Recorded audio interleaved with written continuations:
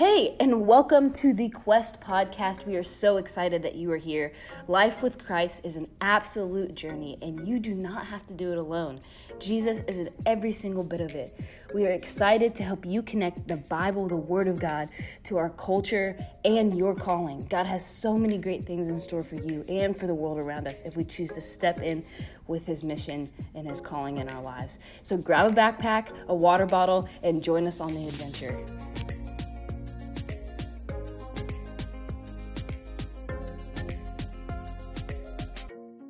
Hey Quest crew, this is Brent Dongell saying hi here. I got Michaela Wickham in the room, but I decided to lead us off and say that we are glad you are here listening today.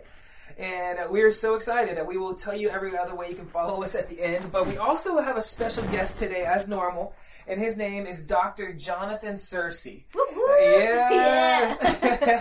And Jonathan, I'm going to let him speak for himself. We've been friends for the last 2 years, but when I met him, let me just say this about him. He's one of those guys that if you have any friends like this, they not only are just driven, you feel like they could conquer the world, but they also still somewhat just have a genuine heart. At the same time, they're not mean about it.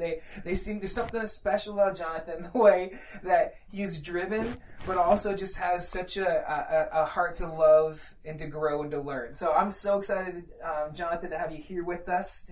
I'm not sure whether they call you Jonathan or Dr. Sircy from here on out. Jonathan is great, and I'm really glad to join you today. Cool. Well, we usually ask this question to start off with, who are you and what's your connection to SWU or being here today?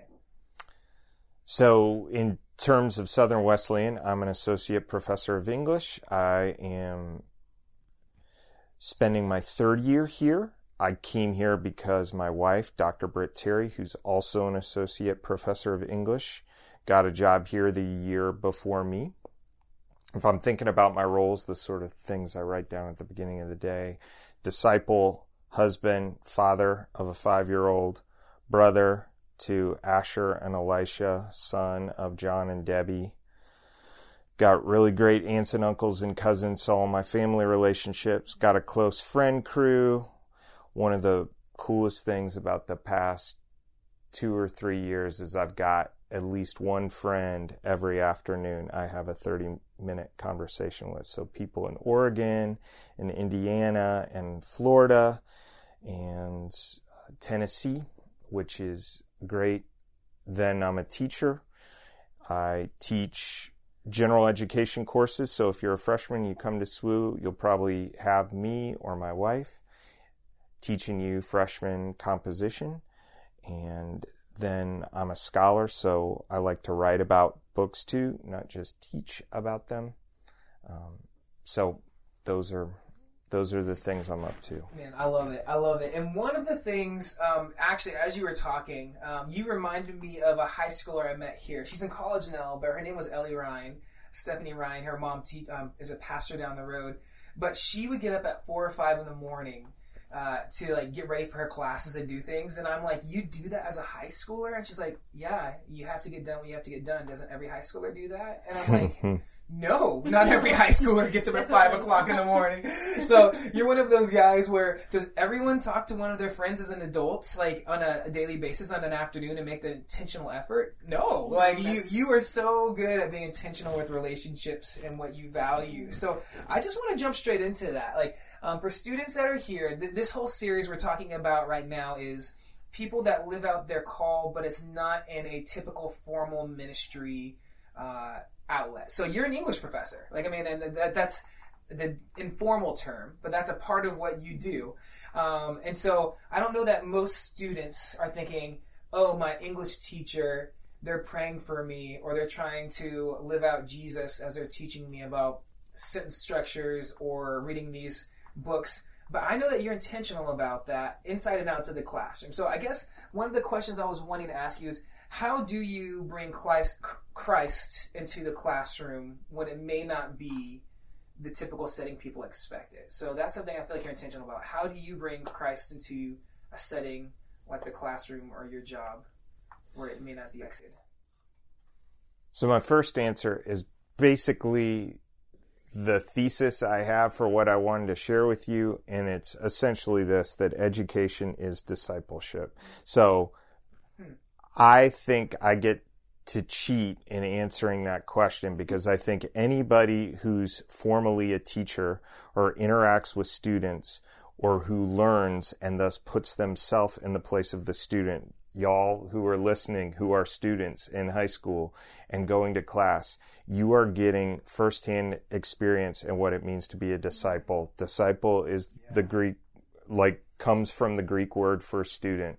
And so the eye-opening thing for me as a teacher was when I discovered that as a professor, day in and day out, I'm getting to think about what discipleship looks like. That's powerful. Just to piece that together, what I heard you saying, especially for students that are thinking about colleges, is that I think so often we're thinking, what college do I want to go to? But you would reframe that as, who do I want to learn under? Who do I want to disciple me? Because when they're going to that school, the teachers they're putting themselves under are ultimately a huge part of the discipleship. It's not just the church or the small group outside of that. Wherever they go for education, they're in essence being discipled. And the question is kind of, who do you want to somewhat be the people you're learning from, because they are discipling you along the way. Anyways, that's something I took out of what you were just saying there. Yeah, as a teacher, I'm always going to be a student in my faith.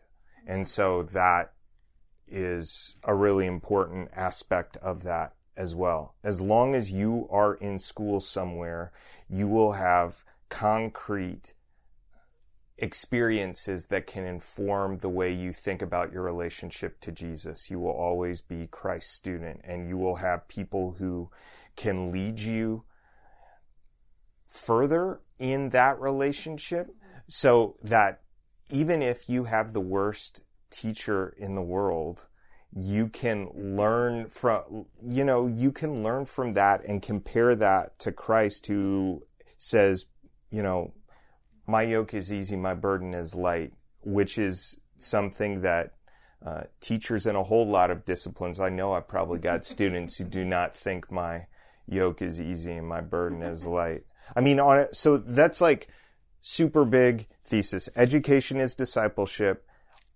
Every act of learning here on earth, if it's truly God-directed, points us to Christ. And so I'm working alongside people in the division of religion, even though I'm not necessarily opening up the New Testament. In terms of a concrete thing, here's what I do in class to sort of bring Christ in. I started doing this my first semester here. All right, let's get started. Please close your eyes with me. Take a deep breath. Put your hands over your heart. As you feel your heartbeat, be reminded of all the gifts you've been given that you did not have to earn, including your heart. And for those gifts, give God thanks. Wait a beat.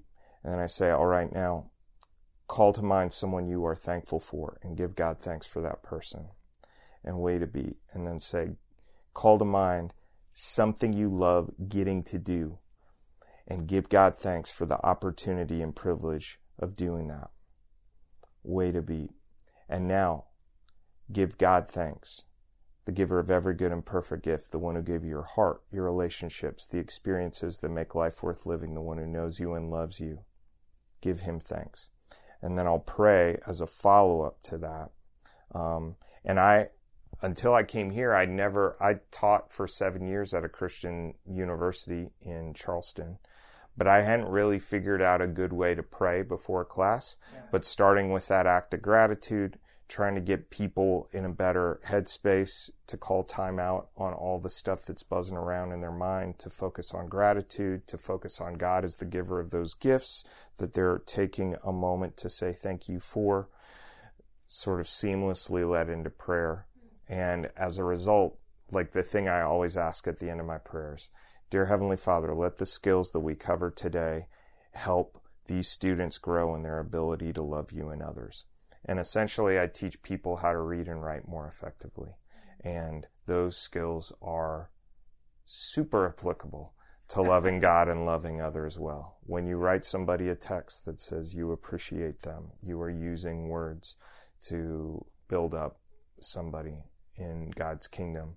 When you read God's word well and you delight in it, you don't just know what it means, but you delight in it, you meditate on it, then you are, if I get what I hope is that my class is sort of like inoculating people against the allergies they have against books and writing, because they are two of the most powerful spiritual disciplines we have access to.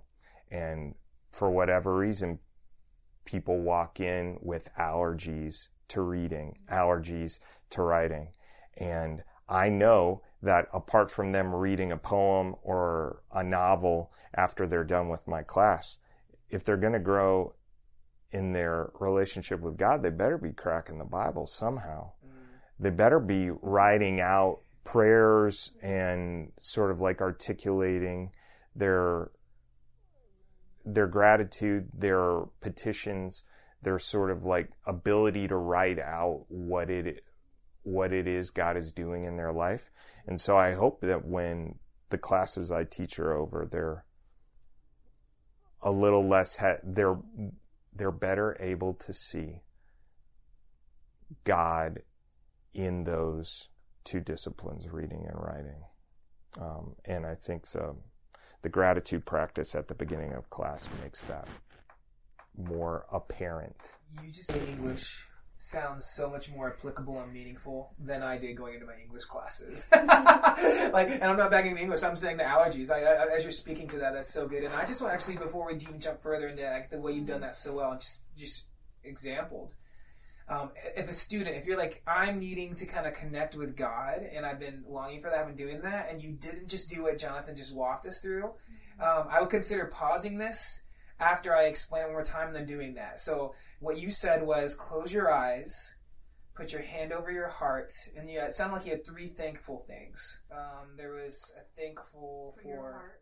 So you start by feeling your heartbeat, and you consider the fact that you didn't do anything to earn the heart that is keeping you alive. Yeah. So you start by giving God thanks for all the things you have in your life that you didn't have to earn. And that's salvation. That's where it starts, right? Wow. And then you call to mind someone, a particular person that you are thankful for.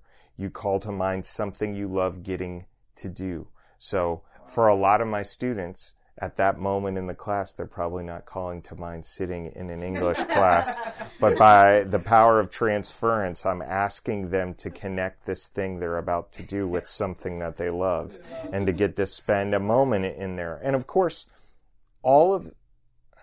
it's really, really hard to do that. Yeah. It's really, really hard to sit still for 3 minutes and call that stuff to mind. What you are doing is you're practicing God's gift to us, which is imagination, in calling to mind the images, the sensations, the feelings, and then not just for their own sake, but calling them to your mind as like things you are thankful for. When we get together at 9 a.m. or 11 a.m. or 9:25 on Monday, Tuesday, Wednesday, Thursday, Friday, those students have already had, 15 different things happen to them. Just to have a space where they can be still, quiet, through some words, position their minds where they see what God has done for them. All of them have things they love to do. All of them have people that are near and dear to them. And to me, it's connecting those feelings they already have, those feelings which come from God, which are deep, are real, talk about what they love, not just what they know. Yeah. And to direct them toward God, who is the one who gave them those feelings in the first place, as a way of getting them to see not only, hey, those feelings of gratitude you have to your parents or to your brother and sister or to your significant other can be directed towards God in a richer, deeper way, but that the God who gave you those emotions has those same feelings for you as well. Like he gave you your heart out of love. He gave you the relationships that make your life meaningful. He gave you the passion that allows you to really dig, getting to play the guitar or being an athlete or fill in the blank. You kind of made the phrase that all learning submitted to Christ is kind of a discipleship kind of experience. So as you said that, I thought that was super interesting. So for those of us, I think sometimes we're like, oh, I'm doing this over here and I really should just be reading my Bible. We kind of almost make that contrast. And like there's times where we really should be opening up and cracking over our Bible. Yeah. But then it sounded almost like you were saying there's a way to go down a blog or a podcast or a YouTube trail that can be to learning to the glory of God if submitted appropriately. How would you do that? Is there other, I know the Bible is kind of our source of truth, but it sounded like you're like, hey, any kind of learning done with Christ can be a form of kind of learning or discipleship. Like, so what did you mean by that? How because I think some of us, we learn outside of just reading the Bible. So connect that to how that's actually a God-honoring process instead of just our guilty distraction for the rest of our lives, that we should be reading our Bible more. Augustine says on Christian doctrine, like, where'd you learn how to read? You know, who taught you how to read? You had to learn how to read Scripture. How did that happen? Where did that teacher get that knowledge? Does the Bible contain verses in it that teach you how to read? No. You have to learn the skill of reading and writing elsewhere, which then, brought under the discipline of the Word of God, can be super useful. From, like, the fact that you can open up the Bible and read it in the first place had to come from somewhere else. So we are constantly asked to look at the book of nature, the world, culture, people that are made in God's image, doing things in the world, making music, making art, building airplanes, exploring the oceans, and then the revealed Word of God. And those two things complement one another. They do not box each other out. I mean, that to me is where I would start. You had to learn how to read somewhere, and it wasn't by reading the Bible. I've never heard it said like that. That is so powerful. Wow. Quite that succinctly. I mean, Augustine, but yeah, I love that. So yeah, the things we're learning, like in the same way, learning how to read. So the things we're learning can actually enhance our Bible reading experience when applied appropriately. Those don't have to be distractions. Those can actually be things, if learned in the right sense before God, can actually are enhancing the Bible reading understanding of what God is. That's so powerful. And in some cases, things we actually have to unlearn. All right, totally. But that means like whether you're doing theater or band or sports, or you're huge into academics and reading math, like there's ways that each of those things in some way can actually be pieced back to understand God and His truth in an even greater context. Wow. Sorry, I didn't mean to interrupt there. And I'm no, man, I just want to go read. That makes me want to go read. Switching gears a little bit, you get a variety of different students in your classes with your 100 level courses, which is like the main entry level for like the university's English courses. And so you get like science majors, you get religion majors, you get teachers, like future teachers, all in your classes in one class. So you have a lot of people who are trying to figure out what God has called them to do. How, as a professor, do you approach those students who are trying to figure out, what has God created me for, and how can I use this space to do that well? If the people who are listening to this podcast are already asking that question, they are ahead of a lot of my students. I don't. So this semester I started doing something different to try to get at that question. I had a book of essays called This I Believe, and the premise was that each essay was built around a personal statement of belief. You weren't supposed to necessarily produce the creed of a church or a nation or anything else that sort of applied to tons of people. It was supposed to be, this is what you personally believe.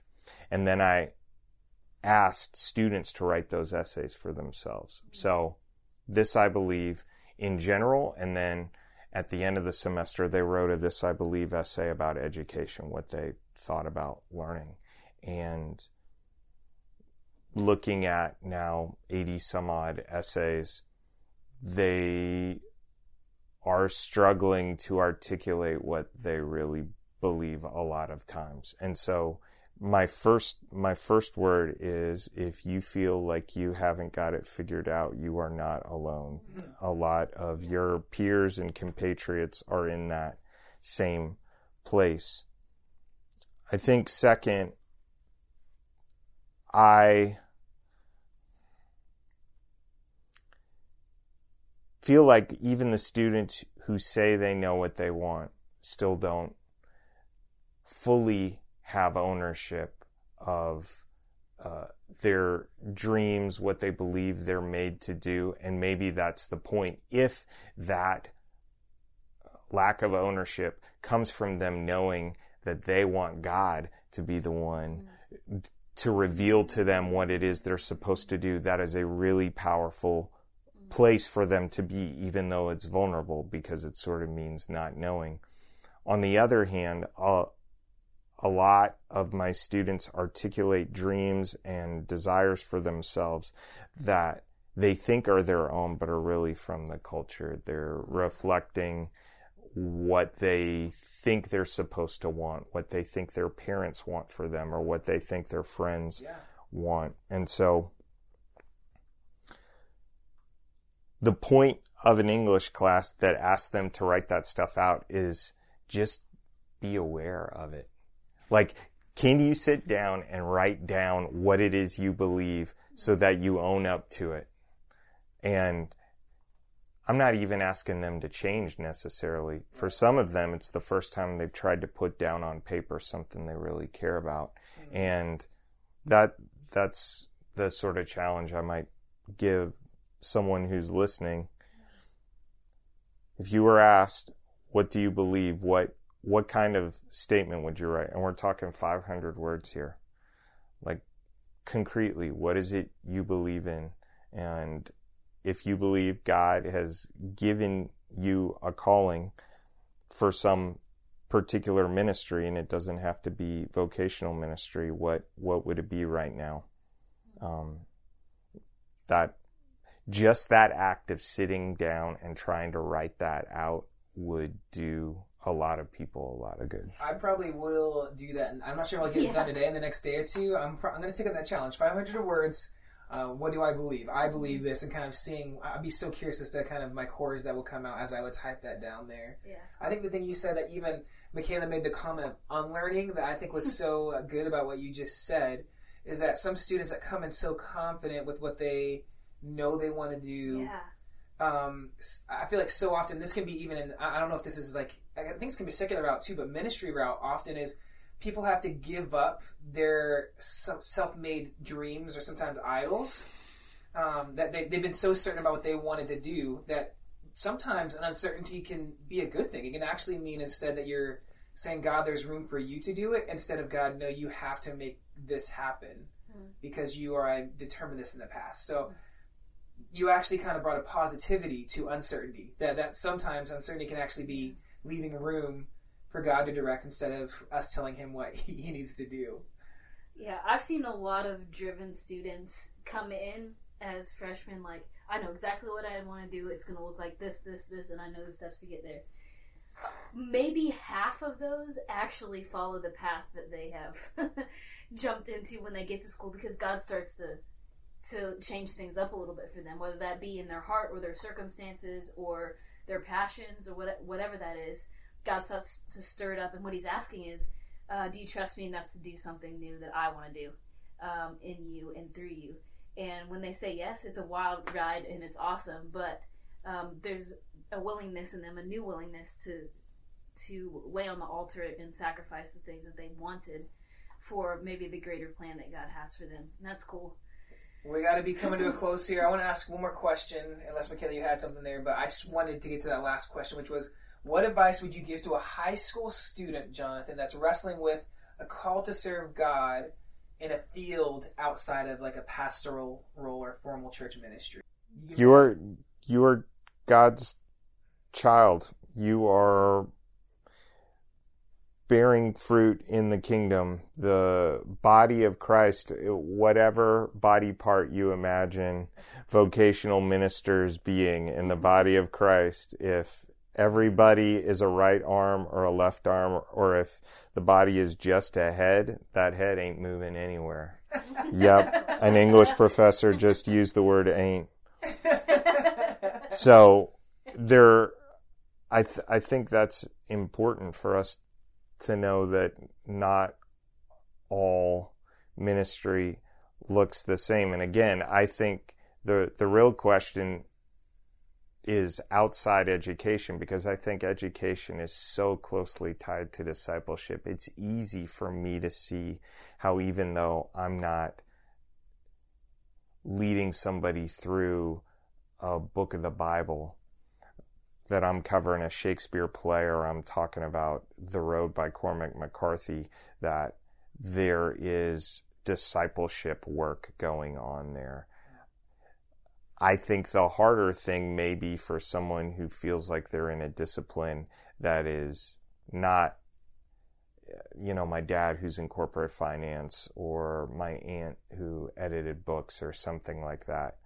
But to know that we are supposed to think of ourselves as a body, and all the variety we can see just in the beautiful body God gave us. Thank goodness we don't all look the same. And yet, if you've ever had an ingrown toenail or a toothache, something that seems relatively small on the outside makes a whole lot of difference to the rest of your body when it's in pain. And we tend to take that stuff for granted, but I believe that that is God's way of letting us know how important we are to his kingdom and it functioning well, so that if somebody who is a camp director, or somebody who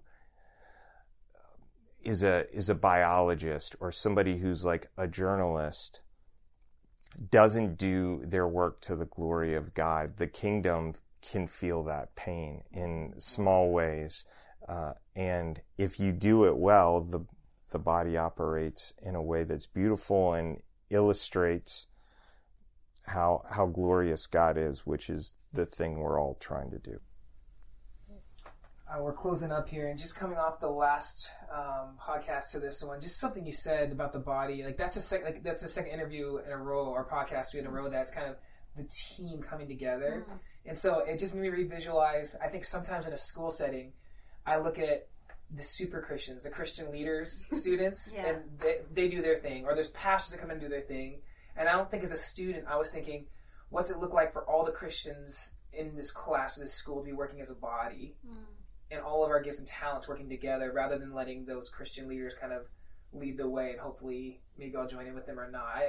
The whole body context and what it would look like to visualize my class or a lunchroom or a school would look so much different if we really own that to what you're saying. That's such a cool, powerful, picture.